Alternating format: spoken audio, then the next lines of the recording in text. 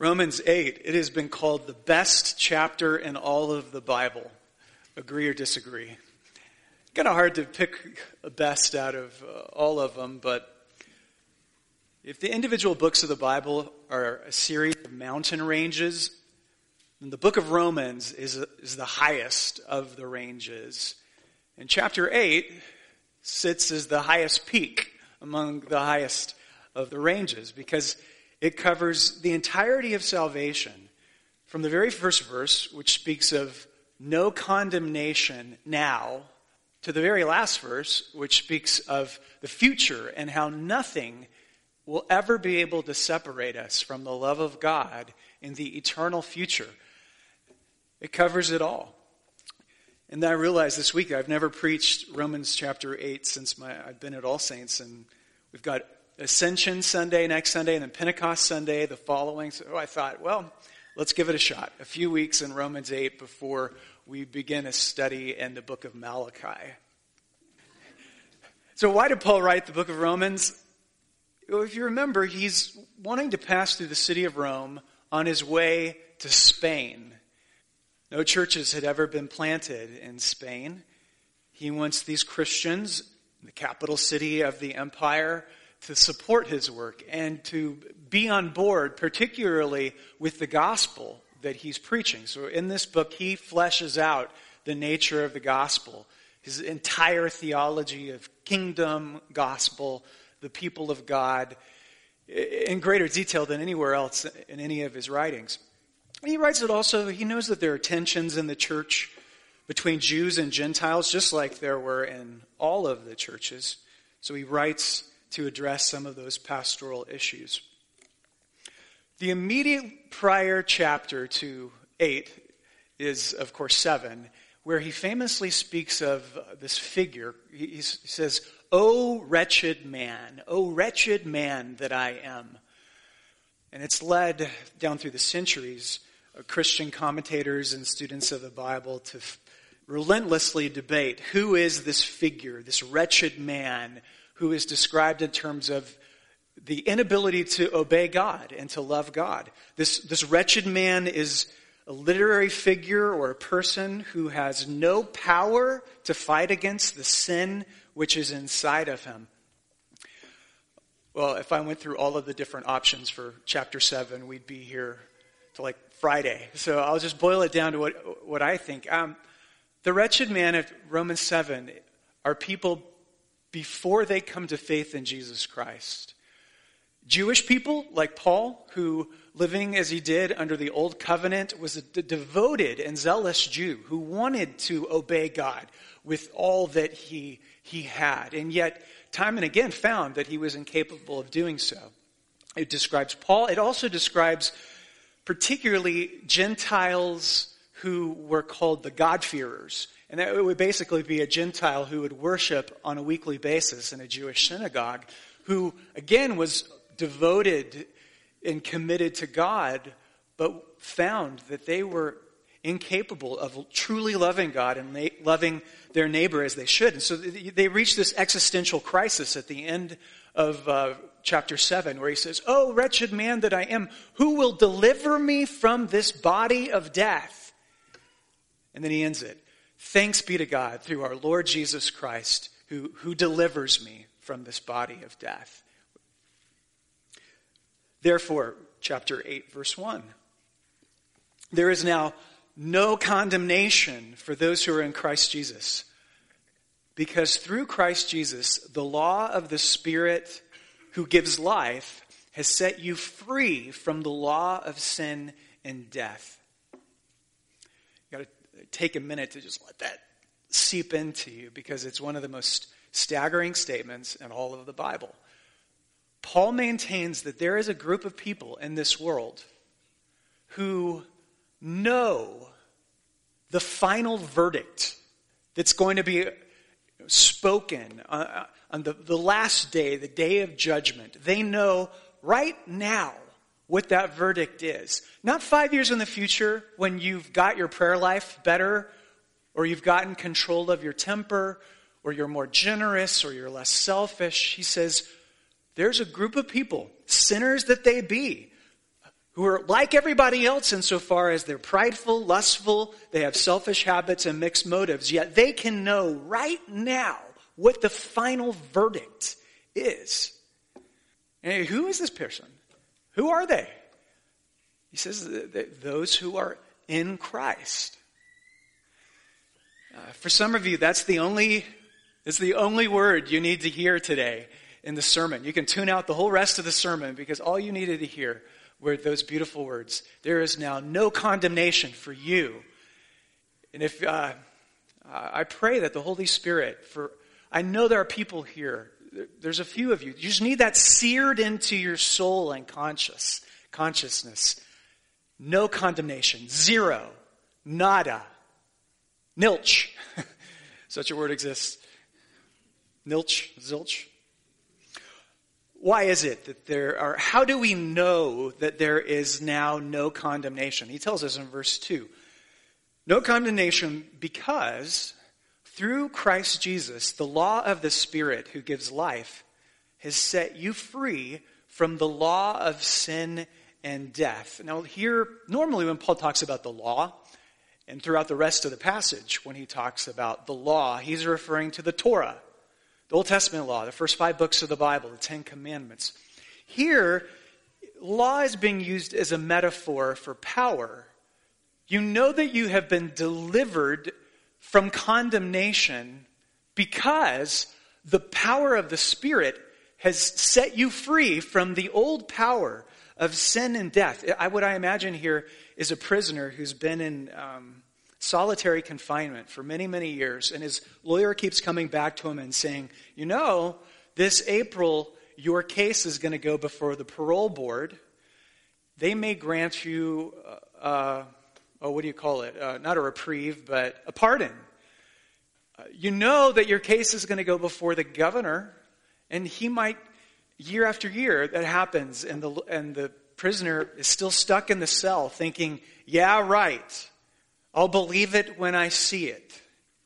Well, Paul says, you can believe it now because you have been given the Spirit of Christ. It's like walking out of the prison cell, out of the gates of the prison, and having the sun strike you on the face for the very first time after years and years of being in a padded cell. And you're staggering under the glory of finally being a free man. That's what he's trying to say. Verses 1 and 2 feel like. Not only is the sentence of not guilty pronounced, but you are now delivered from your long prison cell. Verse 3. For what the law was powerless to do, the Torah was powerless to do, because it was weakened by the flesh.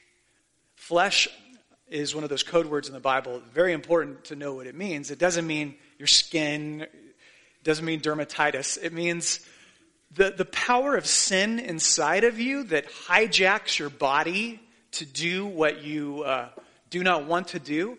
He says the Torah was powerless because it was weakened by the flesh. But God did it by sending his own Son in the likeness of sinful flesh to be a sin offering. And so God condemned sin in the flesh. Jesus is the sin offering. So the way in the book of Leviticus sin is described, it's kind of like the accumulation of layers upon layer of muck and mire and filth. If we went out and inspected some of your cars in the parking lot, we would see this. If you saw my car, you would definitely see part of that. That's how sin is this defilement that grows on people, and it also grew on the tabernacle and all of the parts of the tabernacle, the altar and the altar burnt offering. And so a sin offering was offered in order to make cleansing for all of this yucky defilement that took place. But not only was it used to cleanse, but it was used to kill. It's not like we take the fur of a little goat and use it, the wool of a goat, to wipe things down. The goat sacrifices its life because sin must be put to death. And I love how a New Testament professor, Michael Bird, puts this. He says that Jesus sucks the poison of sin out of us. He draws the poison of sin, its vile venom, out of us and into his body so that sin might be denounced and defeated and put to death on the cross. It's kind of, if you think of the old Western movies when somebody was bitten by a rattlesnake, the cowboy, he puts his lips on the bite and starts to suck the sin out. That's the picture here. All of our sin gets concentrated on Jesus so that he becomes the sin offering through which all death and sin are done away with. Verse 4. And here's why it happens. In order that the righteous requirement of Torah might be fully met in us. In order that Torah might be fulfilled in us, who do not live according to the flesh, but according to the Spirit. I realized this morning there's a lot of theology that I'm covering and trying to cover in a really short period of time and distance. Chapters 5 through 7, you're just going to have to take my word for it, that there's a lengthy conversation going on in the book of Romans about the role of Torah. And what's the purpose of God's law? At times you're reading Paul, and it almost seems as though Paul is mad at the Torah. Or he thinks that the Torah is the problem. But that would be very strange, because he's a man who's devoted his whole life to following Torah. He's like, Paul, what's your deal? Why do you hate the Ten Commandments? Why do you hate the first 5 books of the Bible? Well, near the end of chapter 7, I think it's 7, he says, well, don't misunderstand me. Torah is good. The law is holy, righteous, and good. The problem is not with the law. The problem is with the flesh inside of us, which takes the good law and uses it to condemn us. A very good example of this, if you think about some of the Old Testament laws, some of the quirky Old Testament laws in the book of Leviticus, how they were told not to dress in a certain way, not to eat certain foods. If you remember a really weird one, they're not to worship on altars that are made of cut stones. You're reading along, and what does that mean? All of it was intended to separate them from who? From the nations, from the peoples. They were supposed to be a set-apart group devoted to the Lord. Now that's good. The law is good. But what ends up happening, and we see all through the Old Testament, is the flesh takes good laws like that and builds God's people up in prideful egotism and scorn. And like we prayed about it earlier, how that our lives are supposed to be God-trusting, neighbor-loving. That was true of Israel in the Old Testament too. But what happened was the flesh took the Torah and turned them into God-doubting, neighbor-scorning people. Instead of being a light to the nations that brings all the people to Yahweh and to the God of the Bible, instead they despise the nations. That's a simple example of it. The flesh perverts Torah. And so that was the case of God's people under the Old Covenant. Torah could tell you what to do and to tell you why you should do it, but Torah could never give you the power in order to fulfill itself. So Paul's argument finally comes to this crescendo where he says the New Testament, the New Covenant gift of the Holy Spirit is what enables you to do what the Old Covenant Torah could never ever do. The problem throughout the Old Covenant, they could never fulfill Torah. But you, my friends, my brothers and sisters, you through the Spirit accomplish what the Old Covenant could not. Verse 5. Okay, I'm going to read through the rest of this pretty quickly. I know that was a lot of commentary. Verse 5. Those who live according to the flesh have their minds set on what the flesh desires. But those who live in accordance with the Spirit have their minds set on what the Spirit desires. The mind governed by the flesh is death, but the mind governed by the Spirit is life and shalom. The mind governed by the flesh, it is hostile to God. It does not submit to God's law, nor can it do so. Those who are in the realm of the flesh cannot please God. You, however, are not in the realm of the flesh, but you are in the realm of the Spirit, if indeed the Spirit of God lives in you. And if anyone does not have the Spirit of Christ, they do not belong to Christ. But if Christ is in you, even though your body is subject to death because of sin, the Spirit gives life because, here it says, because of righteousness. That's kind of like code language for grace. The Spirit gives life by God's grace. And, verse 11, if the Spirit of him who raised Jesus from the dead, if that Spirit is living in you, then he who raised Jesus from the dead will also give life to your mortal bodies because of his Spirit who lives in you. Therefore, brothers and sisters, we have an obligation, but it is not to the flesh to live according to the flesh. For if you live according to the flesh, you will die. But if you by the Spirit put to death the misdeeds of the body, you will live. That was a long reading, and as I said, I was skipping over some of it pretty quickly.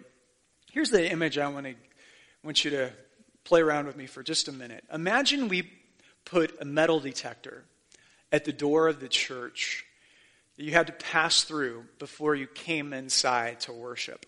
Only this metal detector has been specially fitted not to detect metal, but to detect the mind of the Spirit.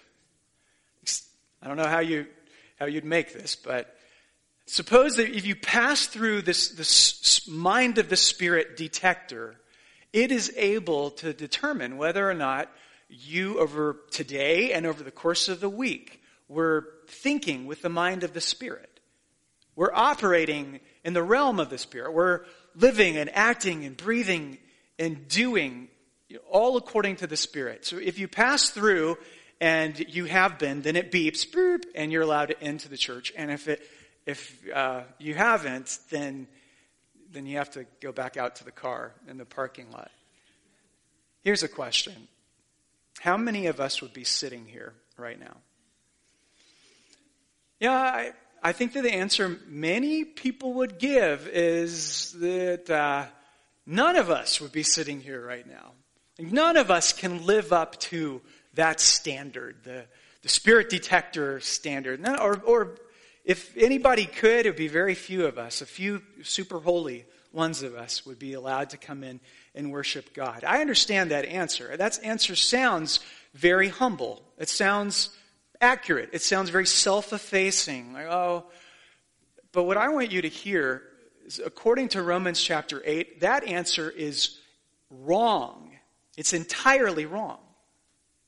Like, if that's the answer that would make Paul start to pull his hair out of his head, because his whole argument has been building to this point where he's saying that you, on whom the Spirit has come, the very Spirit that was promised by Ezekiel, the very Spirit that was told Israel would receive, and she'd have a new heart and a new mind by which to finally worship God and fulfill Torah. That Spirit has come upon you. All of biblical history has been building up to this point. He says it there, that the very Spirit that animated the dead body of Jesus Christ on Easter Sunday is the same Spirit that he's breathed into you. So to then sit back and say, well, none of us could, he'd freak out. Yeah, I get it. I totally get it. I'm a sinner. You're a sinner. Wouldn't you like to be a sinner too? You know, we still sin every day. And Paul understands that fact. But did you notice, even though we still sin every day, did you notice, is it verse 4? Where he says, even though you're daily a sinner, nevertheless, you, verse 4, the righteous requirement of Torah might be fully met in us. Torah fulfilled. He'll go on later in the book to describe what it means to fulfill Torah in Romans chapter 12 and Romans chapter 13, how it's only Christians who can truly offer themselves, their bodies as living sacrifices, and only Christians can truly love God and love their neighbor the way that God intended. But he says, you fulfilled Torah. Where am I? There's so much of the ministry of the Holy Spirit that we barely understand. I don't understand how a spirit who is a person that comes to fill me can somehow interact with my own human spirit, can influence my own human desires and emotions and thoughts. Well, like we talked about last week when we were talking about the devil and demons. How does a spiritual being outside of you change the way that you think? I don't know. And I don't understand how exactly the Spirit works. What I do know is that the true Christian can see results. Some results. The way that he changes our minds. There's probably 1,000 ways the Holy Spirit speaks to the souls of his people and influences us. But I came across this week what I thought was a really great example of a Christian who was operating with the mind of the Spirit. And did you see the story about the Archbishop of Canterbury? It was all over the British news and newspapers and BBC. The Archbishop of Canterbury is the symbolic head of the Anglican Church. His name is Justin Welby. He's been in his position now for 3 years. He was born in 1955, 9 months after his parents were married, which might be a little bit of a hint that things. Well, but up until this point, he had never had any real reason to question that his father was his biological father. It was not until the London Telegraph, which is one of the most prominent newspapers in London, began sleuthing into his background, what they realized is when they pulled up pictures of a young Justin Welby, he looked nothing like Gavin Welby, his father, whom he had spent the entirety of his life with. His mom, both of his parents were alcoholics, and when they divorced, when he was at the age of 3, he ended up going to live with his father. And so this was his father that he'd known his whole life. But the London Telegraph started sleuthing around, researching, and it just so happened that he looked an awful lot like Sir Anthony Montague Brown, the private secretary of Winston Churchill, back in 1966, who his mother was working with right before her marriage to Gavin Welby in 1966. So the way the story goes, the Archbishop, they contacted him, they shared their findings with him, and he decided he would take a DNA test. It turns out that this man he thought was his father for all of his life, the man that he grew up with, wasn't. And his mother, it's not that she was trying to hide things, it's that she was an alcoholic, and she could barely remember the liaison that took place between her and Sir Montague Brown back in 1966. But it happened. Well, I don't know if you've ever walked through something like this with somebody where they find out in their adulthood that their biological father is not the one that they grew up with, or mother for that instance. I have, and I can simply say that it rattles the very foundations of a person. But what makes this story so compelling to me is the way that the Archbishop of Canterbury replied to it. He said, quote, "The DNA results were a complete surprise to me, but I am not undergoing an existential crisis, and I do not feel resentment against my mother or my father. I know who I am. My identity is in Jesus Christ, and that has not changed, even if I understand my genetics a little differently now. At the very outset of my inauguration service to the office of Archbishop 3 years ago, a member of the congregation, as part of the liturgy of ordination, calls aloud in the service, "We greet you in the name of Christ. Who are you and why do you request entry?" To which I responded in the liturgy that I am Justin, a servant of Jesus Christ, and I come as one seeking the grace of God to travel with you in his service together. Do you know what? That's every bit as true today as it was the day before I took the DNA test. I know that I find who I am in Jesus Christ. Not in genetics, not even in my position as the highest symbolic leader of the Anglican Church. I don't know if you heard that story, but I thought, what an incredible example of a man whose mind is operating in the realm of the Spirit. And it strikes me in such contrast to the sentimental banalities of the thinking that characterizes our world today. We're constantly provoked by stupid sentimentality, like somebody dies, well, it's okay because they've gone to a better place. Yes, says who? You're going through a hard time in life. Well, things will work out in the end. Says who? Or the ubiquitous advice that the most important thing is your health. Says who?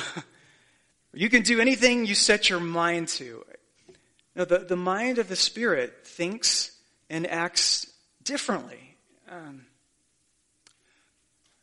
There's a lot more material on this, and maybe I can cover it next week. I just think there's hours of potential discussion for community groups on this topic. I love this picture, though. What is it like to be filled with a person? Not to be filled with a force or an electrical charge, but as the Christian doctrine of the Holy Spirit is concerned, what is it like to be filled with a person? It's like an artist who was so filled with his fiancée that for 2 years he could never draw a picture without sticking her in it. No matter where the landscape was that he was drawing and painting. If he was drawing apple trees, then she was always under the apple tree. If he was drawing a seascape, then she was always on the rocks overlooking the sea.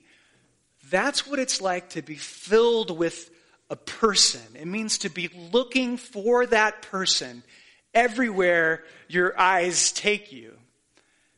And that's got to be a characteristic, to have the Spirit of Christ in you. You're looking for Jesus everywhere. Let me see, I'll finish here with a controversial statement and see if you agree or disagree with it. It was written by another British dude, Tim Chester, who is an author and a church planter in the UK. He's speaking about Romans chapter 8, and he says, Romans chapter 8 teaches that there is nothing God expects you to do that you cannot do. Agree or disagree? There's nothing God expects you to do that you cannot do. The sin that defeats you need not defeat you. The fears that consume you need not consume you. Why? Because the Spirit who breathed life into the rotting flesh of Jesus is the Spirit who's been breathed into your heart. The God who raised Jesus from the dead is the Spirit that is living inside of you. Therefore, there's nothing that God expects you to do that you cannot do. What do you think about that? I'm really conflicted. I've met Christians on both ends of the spectrum. There two Christian people who experience the ministry of the Holy Spirit and the Christian life differently. Category A people. They would describe the Christian life as this intense battle with temptation and struggle where it feels as though you have way more failures than you do victories. Anybody a category A Christian? And then there's the category B, the people who, it's not that they're saying that they're sinless and perfect. Of course they're not, but they're a whole lot more optimistic about the Christian life. They do feel like if you put it in the balance, the number of victories outweigh the number of losses. Which of the two, category A or category B, are you? And which of the two is right? Honestly, I'm not sure. I think most of us can relate a whole lot more to the category A But when I read through the writings of Paul, it seems like he loves to write largely in terms of category B. Martin Luther wrote a little tract called The Freedom of the Christian, where he tells the story of a king who marries a prostitute. And that's Luther's allegory of the marriage of Jesus Christ with us as sinners. He says, as soon as the two marry, then the prostitute becomes by status a queen. It's not that she's made her behavior queenly so that she wins the right to the king's hand. She was and is a wicked harlot through and through. However, when the king makes his marriage vow, her status changes. She is simultaneously a prostitute at heart and a queen by status. Have you heard that analogy before or something similar? It's true. It's completely true. But don't press it the wrong direction. Insofar as yes, you have a harlot's heart. You've got the heart of a hooker. But it's not supposed to stay that way. He makes you a queen first, and then he's supposed to start giving you the heart of a queen. You're supposed to become more queenly. Now, we can disagree to what extent that transformation happens in this life. And I'm sure we probably will disagree on what we expect to experience of it. But make no mistake, we aren't slaves to sin anymore. There is therefore now no condemnation for those who are in Christ Jesus, because the law of the Spirit of life has set you free from the law of sin and death. There is an observable victory over sin that takes place in the Christian life, even if we don't feel like we're experiencing a whole lot of it. As far as God's concerned, we are dramatically changed by the breath of His Spirit. Amen.